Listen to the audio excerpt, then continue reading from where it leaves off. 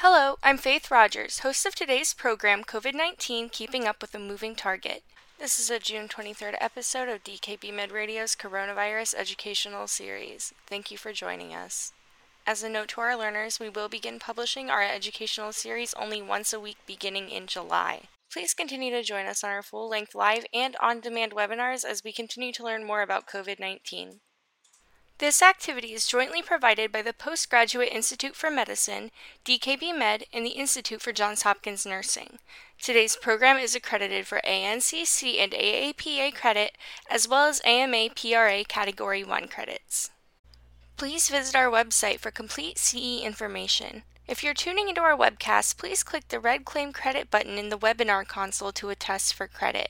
Otherwise, please visit covid19.dkbmed.com. Today's learning objective is to identify challenges faced in the early COVID-19 vaccine trials. This educational activity is supported by independent medical educational grants from Gilead Sciences Incorporated, Regeneron Pharmaceuticals Incorporated, and Eli Lilly and Company, as well as in-kind support by DKB Med LLC. All activity content and materials have been developed solely by the activity directors, planning committee members, and faculty presenters. With us today, we have Dr. Paul Auwaerter, Clinical Director of the Division of Infectious Diseases at Johns Hopkins School of Medicine. Today, he will be interviewing Dr. Patrick Flume on his experience running COVID-19 vaccine trials, and this is the second part of their interview. Dr. Auwaerter and Dr. Flume, thank you so much for your time. Yep, thank you, Faith, and delighted to have Dr. Flume join us for more discussions about vaccine studies and how they're evolving as we accrue additional information and vaccines in an effort to try to combat the pandemic. So Patrick, I was wondering, you said you're conducting still 3 vaccine studies. What kind of questions have come up now that the United States has 3 vaccines that look highly effective, but are still investigational under FDA emergency use authorization? So that's a very good question. In the study of any drug, you're always comparing it against something.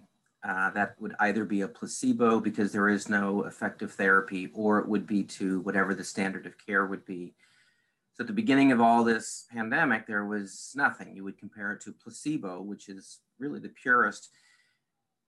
And so when you launch these studies, when other products now become authorized, then the patients or the subjects who are participating in the study might want to know for sure that they've had the vaccine.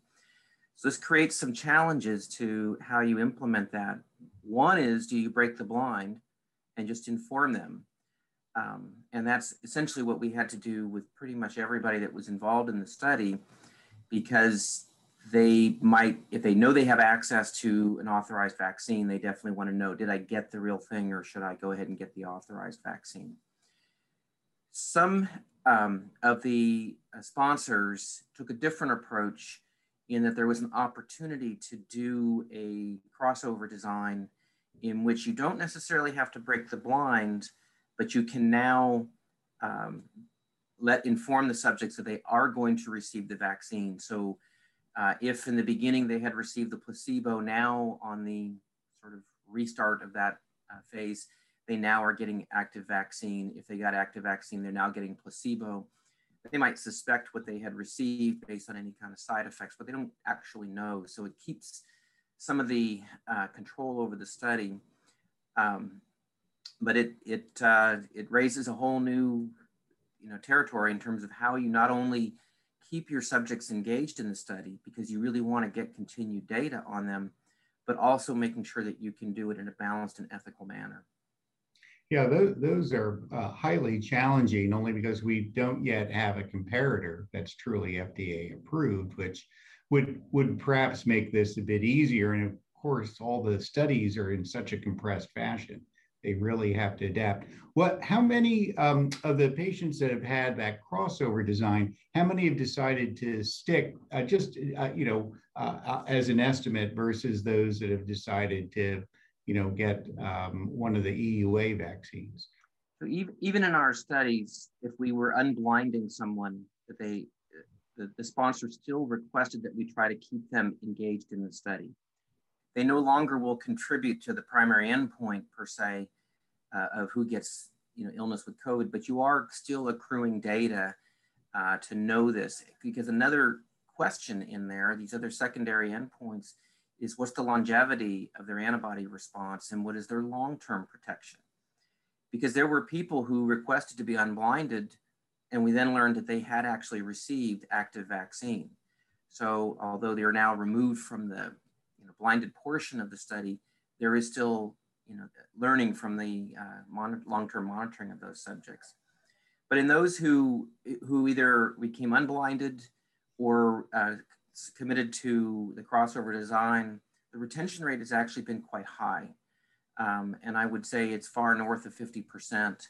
And I think that's a testament to people who volunteer for these studies realize that there is value. It's not just that they got a vaccine, that they are contributing to our knowledge and how we manage this in the future.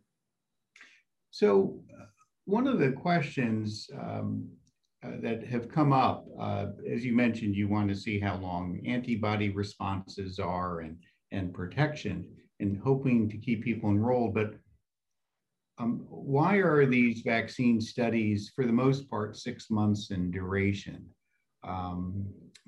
My basis of understanding is that most vaccine side effects you tend to see in the first 4 or 6 weeks or so. Is it more for efficacy reasons that it's 6 months instead of 3, or is there really a lot of value with longer term safety data in those remaining months? So what's your view? There's a couple of reasons, and actually our studies in their total length, they're 2 years in duration. The efficacy aspect of this, the primary endpoint was prevention of symptomatic COVID. And so unlike some studies where you say, I'm going to test the benefit of this drug and we're going to see where things are at 6 months and see whether group A is different than group B, this is event related. And so what you're doing is, although you're monitoring them long-term for antibody response and safety issues, the endpoint is when they become sick. And so what you're doing is you're accumulating these cases.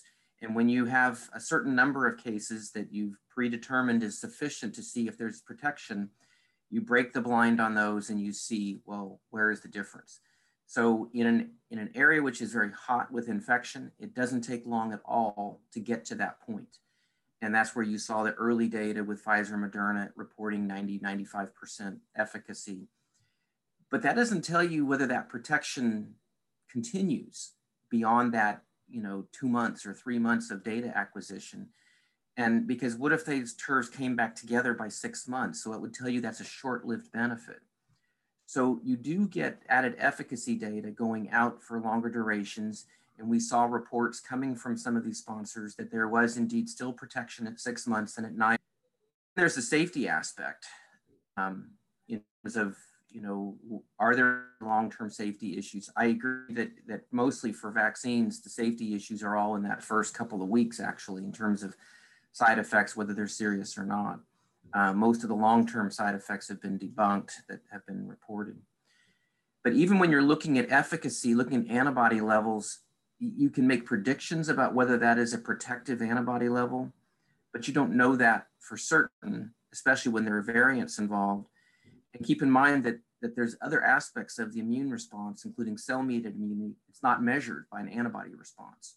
And so you still need to look at clinical outcomes to really determine that benefit. At least amongst your vaccine participants, I think many patients feel studies go on for such a long time to try to prove that these vaccines are indeed safe. What's your sense from vaccine participants? Do they understand that the duration of the study is more efficacy driven as opposed to safety? I think this is a message that sometimes is lost and people are waiting for full FDA approval, for example. So. Sure. First, I just want to say thank you to all our participants in any clinical trial. These are people who are contributing. There are different reasons why they participate. But the bottom line is all of us have taken a medicine at some point, And we have to remember that somebody volunteered to figure out if that medicine was safe and effective. There was an enormous enthusiasm for participation in the vaccine trial, and that probably all was driven in the hopes they'd get the vaccine and have some protection. We get that, but like I say, they've had a high retention rate in these studies. So as long as we don't make the study too burdensome, that we don't try to collect too much information that it causes too much fatigue, and continue to thank our participants and encourage them that there is value to this. And as you see with all the news coming out about these variants and the questions about whether these vaccines will offer protection for the variants, I think they are still motivated to try to know whether they too are protected, whether they should get a booster vaccine, or whether, what the future may be.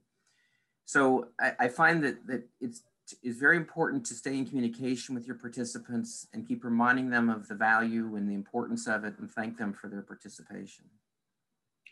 What's your sense, Patrick, about the studies and the fact that, unlike most vaccine studies where the knowledge is contained within the study, with EUAs, at least not for some of the vaccines you have, but the Johnson & Johnson one at least, there's a much larger group of people that have received the vaccine for which there's at least safety data and this sort of information. What's your sense of trying to, how to integrate that, at least, if you were, for example, sitting on the FDA, for example, how do you balance sort of the study knowledge within there, and then also all this reporting data of side effects that you hear in the news, and we're not sure if myocarditis is a vaccine side effect or not, or tinnitus, or any of a host of things like Bell's palsy and so on. Yeah, we have to remember that there's all kinds of data that contribute, and we have to try to sort that. And in a blinded controlled study, we have greater ability to try to tease out whether there is a safety issue or not. People that look at any package insert look at these long lists of potential side effects and the percentage of patient subjects who participated had them, and trying to make a judgment on that. But as you know, in clinical trials, things happen. And what we tell our subjects is, you just tell us. We're not trying to figure out whether it's because of the drug or because of the vaccine. We just want to know. You stub your toe, you lose your hair, you get a rash, we write it all down. And then when you break the code, you can see if these events seem to occur more often in the vaccinated versus the placebo. There is the post-marketing observations, which is where we get a lot more data, and we have to be careful about the anecdote. An event happened, and you don't know with certainty that it was because of the drug or the vaccine, but you can be suspicious about it, particularly if there are multiple similar cases. So in a drug study where, say, we enroll 500 or 1,000 patients, and but the adverse event of concern occurs in 1 in 20,000, well, we're not going to pick it up until now we start treating many, many people. So in the vaccine studies, generally they were about 30,000 subjects, which is a lot. So you can know a lot about safety issues. But now that you've begun to vaccinate millions of people, you have the greater potential to pick up side effects. And what we have to be careful about is if you do find an event that seems like it's got some connection to the vaccine, even if it's rare, 1 in a million cases, you then have to balance that risk against the risk of not having vaccinated people. And for anyone who's taken care of the patients affected by COVID, you've seen that the side effects are quite severe, not just death, but very severe complications, prolonged hospitalizations, and even this post-COVID syndrome that we're still trying to figure out. Yeah, I'm reminded of over the years concerns about Guillain-Barré syndrome and influenza, and it was very hard to discern the frequency, since Guillain-Barré occurs and is well known to occur after Campylobacter infection, for example, but less certain it's truly tied to influenza, but there are temporally associated cases. Of course, when you have very rare events, such as with the Janssen vaccine, or AstraZeneca, these very unusual clots, that sort of raises the attention, even though the frequency is 1 in a million, perhaps, or something of that line. It just then, as you pointed out, has public health balance with the efficacy of the vaccine. What was sort of the response, since you do have both AstraZeneca and Janssen participants? I assume most of them had already gotten past the point of recent immunization. Yes, and it doesn't mean that their fears don't, are there, and you have to find a way to communicate. And we have to work with the companies to make sure that the communication is consistent, accurate, and in a language that the subjects can understand. You may remember that early in the AstraZeneca study, there was a hold put on it because of an unusual neurologic event that happened in the UK. And it took the FDA a bit longer to decide that they were going to permit continued ongoing conduct of the study. So that creates apprehension and nervousness, and people are trying to figure out what's happening. The issue with the J&J, with the clotting, I had people calling me that had received the vaccine, in an authorized manner and wanting to know what their risks were, and they were well past the time frame.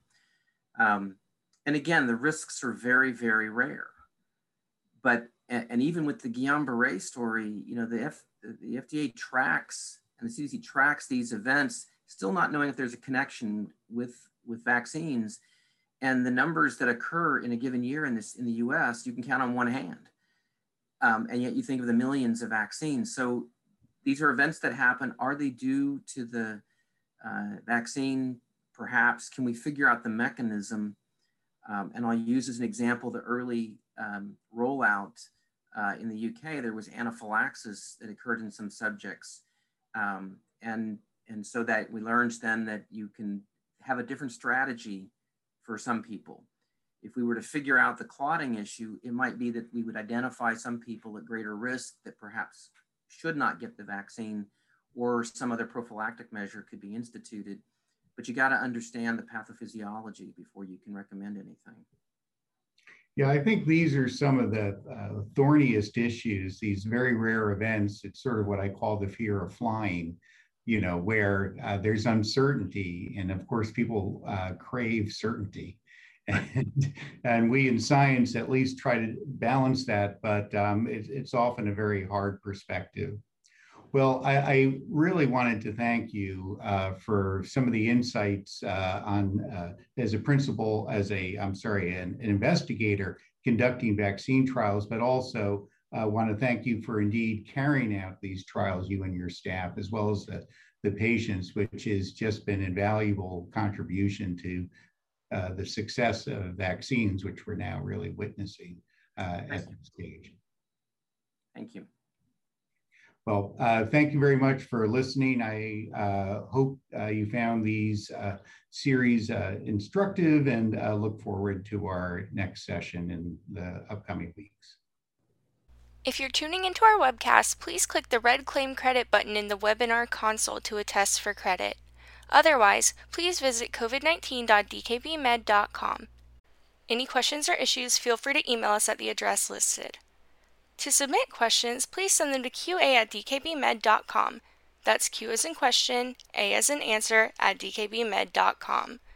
Again, thanks for joining us, and thank you for your dedication to your patients with COVID-19.